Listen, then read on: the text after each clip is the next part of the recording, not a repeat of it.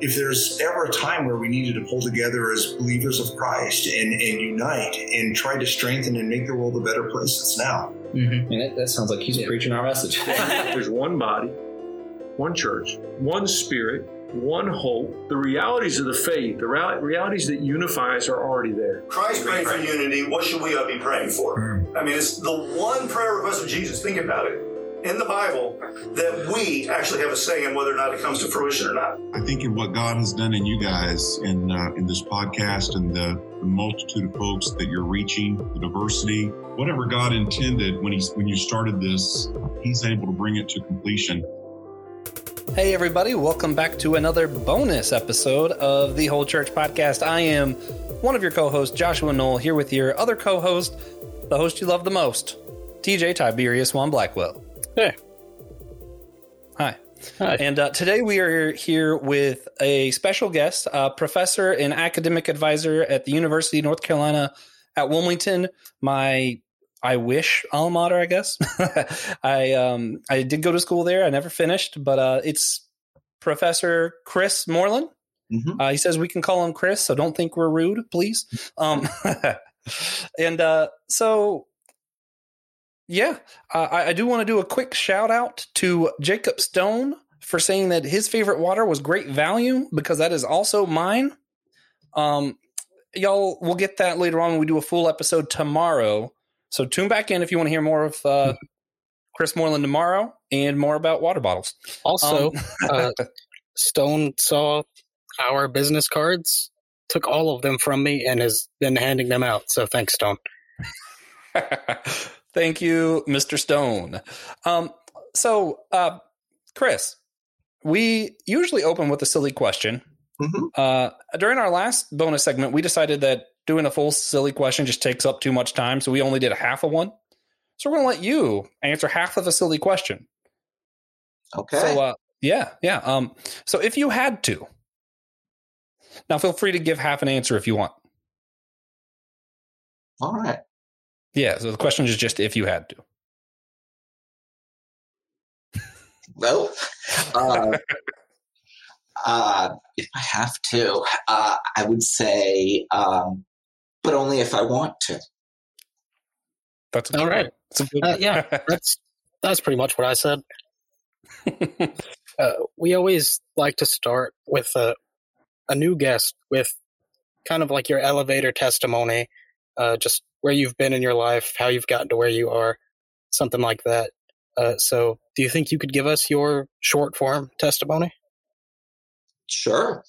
I have been in academia my entire life. I've never taken a break from it. And I went all the way through from kindergarten to the PhD program, only to stop to get a full-time job as an academic advisor. Nice. Now, for our listeners, you have grown up in the Catholic Church. A lot of our listeners are Protestant, mostly Protestant. So we always like to kind of get a background on sort of, when we talk to Catholics or people of the Orthodox faith, to kind of get a better background and understanding of how you came to what you believe. The Catholic Church, you were born into it. So yes. Is there like a would you say there's a salvation point in your story, or are you just kind of baptized and grow into your faith, or how does that work in the Catholic faith?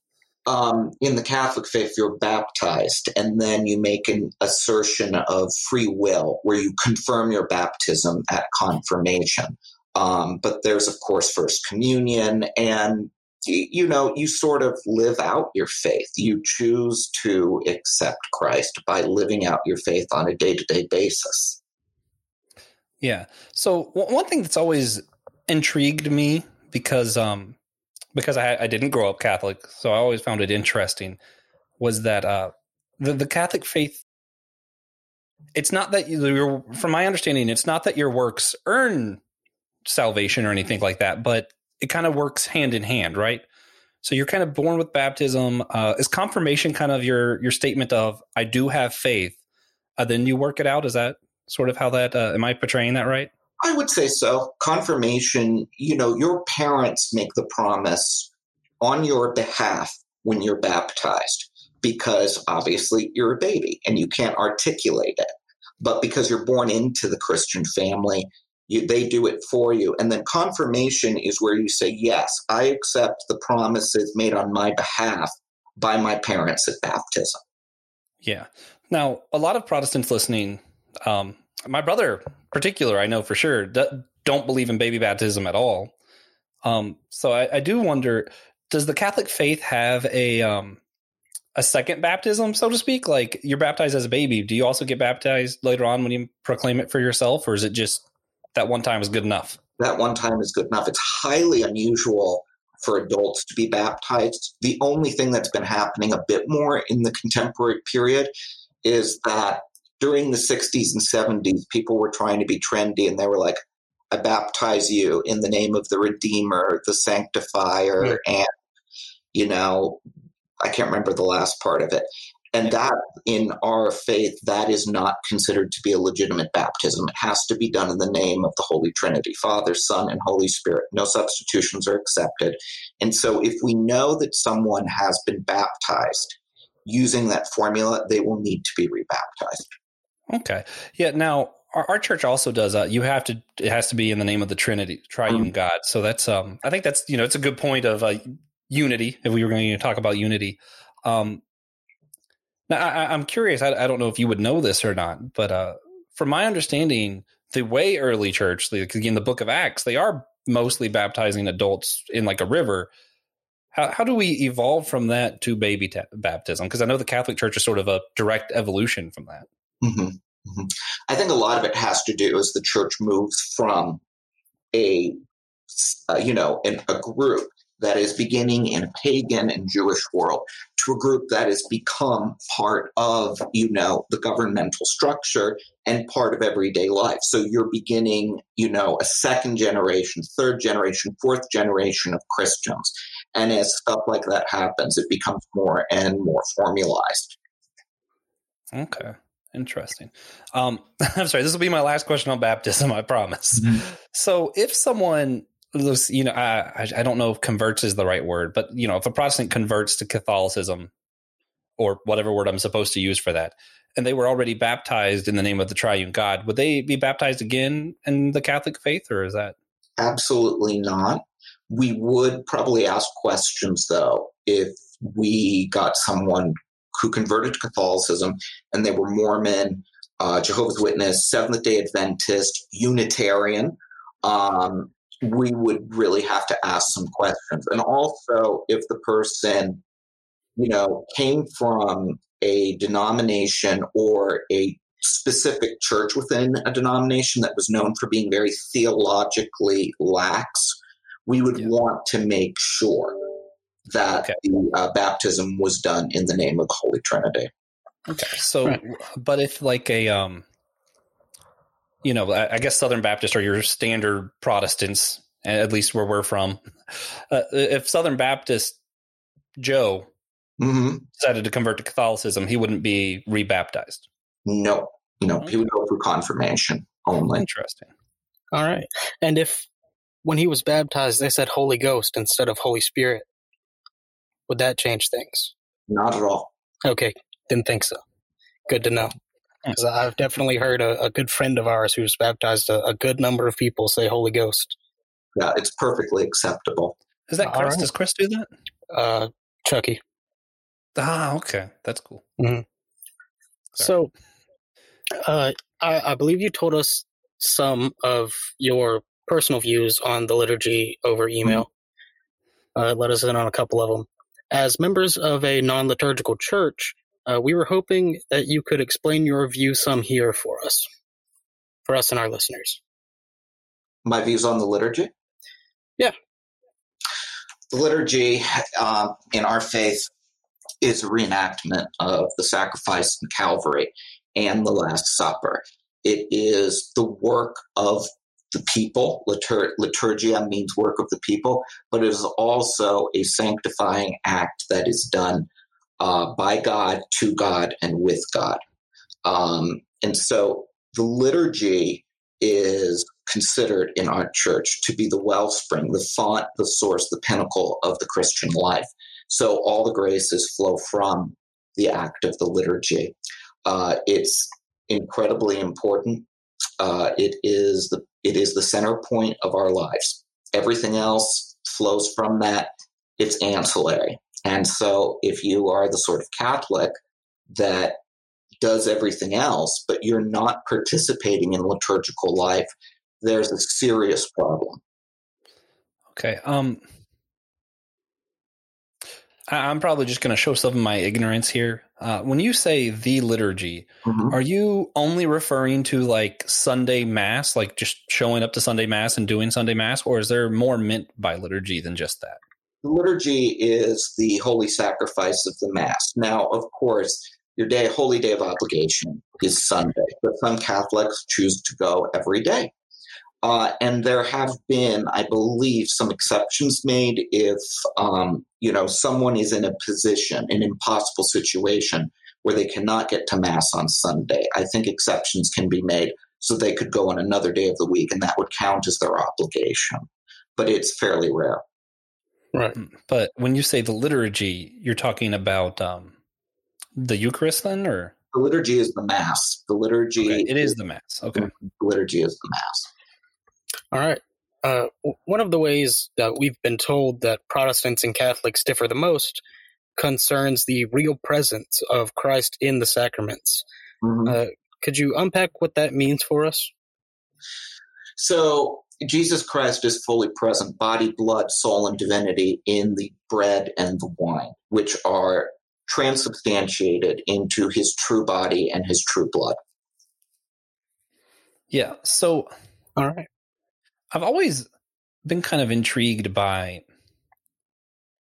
I'm trying to word this carefully. I want to be as respectful as possible. Oh, of course. More or less, I do apologize for my lack of finesse, but it's just I don't understand why it's been made as big a deal as it is. Which I do think it's just because I don't understand the practice, right? Because from my understanding, a lot of the people who don't believe it's literally Christ's body and blood, like our church or I won't speak for Lutherans. Lutherans are always usually somewhere in between, but Baptist church, I know for sure. We'll say that Christ is literally present as in his spirit is there, but we won't believe that that's his body and blood. Why does it, why is there a need for it to be the physical body and blood? Like, why does that matter? I know I could have worded that much better, but I just can't think of the words. Well, there are a lot of answers to that question, theological, spiritual. I would say that the idea that, God has become man, that God is among us, and that also that we really believe in doing what was there in the early church. We believe that if this is what the first Christians believed, then this is what we're going to believe. He said, "This is my body, this is my blood." That was the teaching of the apostles. And the first apostles that, the first church fathers knew the apostles, and they passed on that apostolic tradition. So we do that in obedience to him. And I think it's very important that we know what we come together to celebrate at Mass. Do we come to celebrate ourselves, or are we coming to worship God? Yeah. Right. Okay. So again, just please let me know if I'm not being respectful enough of it or anything, but I'm genuinely just curious. So because I know it's such a big divide, and I know it's obviously been said before that, we just believe that Christ meant that figuratively, and that clearly has not settled the divide over the issue. So why is it improper for a Catholic to believe that it's figurative? Because they clearly are not taught that. So where does that difference come from is what I'm trying to get at, I guess. Well, the difference comes really from out of the Reformation. The issue in the East, between the East and the West, in terms of what the Eucharist is, were really not that big of a deal.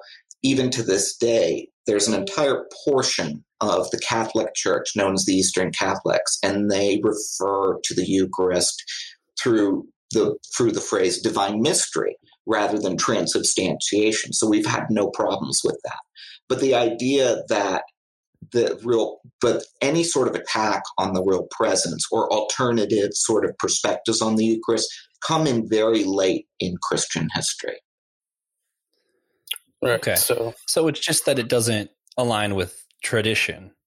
Oh, absolutely not. This is something that people put their life on the line for. Right. And I think what my disconnect is, which is probably a lot of Protestants' disconnect, is, for Catholics, tradition is just as high as the Bible. Mm-hmm. Whereas for us, it's just kind of like, tradition. So we don't take Martin Luther's words as authoritative or anything like that.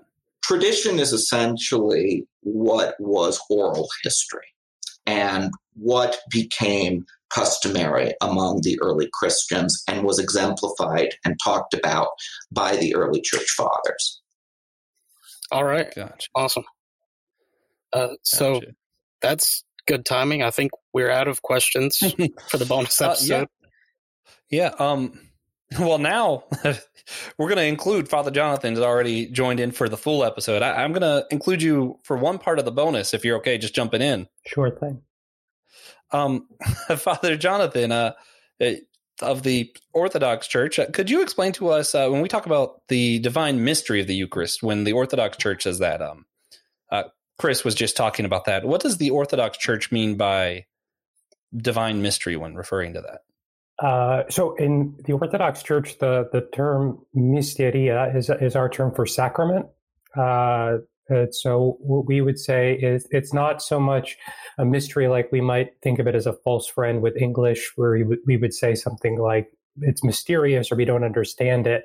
A mystery is any instance where God manifests himself in the midst of the world. And so we wouldn't limit our understanding of mystery or sacrament to even particular sacraments within the church, but life itself is a mystery in the sense that God enters into a deep relationship with his world on many facets. So the mystery of the Eucharist, though, or we would be specifically talking in two ways. Either you'd be talking about the Eucharist as a noun, which would be the body and blood, or Eucharist as an action, which is the coming together of the Eucharistic assembly, namely the church. And it's what constitutes the church. The church is the church in its most truest sense when it is gathered together in the unity of the Eucharistic act. Okay, so just to be blatant with it, and then we'll wrap up this bonus episode. Does the Orthodox Church believe it's literal body and blood of Jesus when they take it? Yes, we don't have a doctrine akin to transubstantiation, at least not as articulated as such, but we do believe that it is the very presence, the very true body and blood of Christ, while still being what it is, which is bread and wine simultaneously. Just like so we too become his very body in the Eucharistic act. And while we still are our unique, unrepeatable selves, we are also members of his body, literally. That's really interesting. Yeah, I haven't heard that before. That's very useful.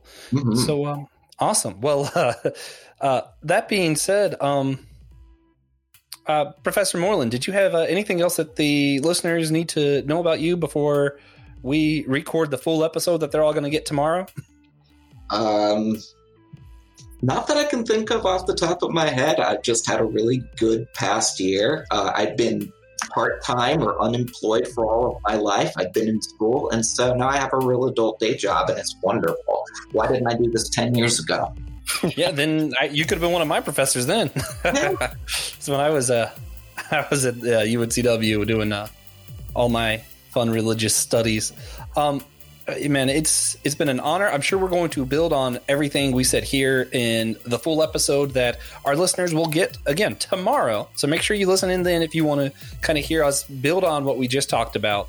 I'm sure it'll be worth it. It's always a joy to talk to Father Jonathan, and I'm enjoying getting to know Professor Moreland as we speak. So it'll be great stuff. Cool. So that's it, right? Well, I was going to let you do the outro. We don't need an outro for a bonus episode.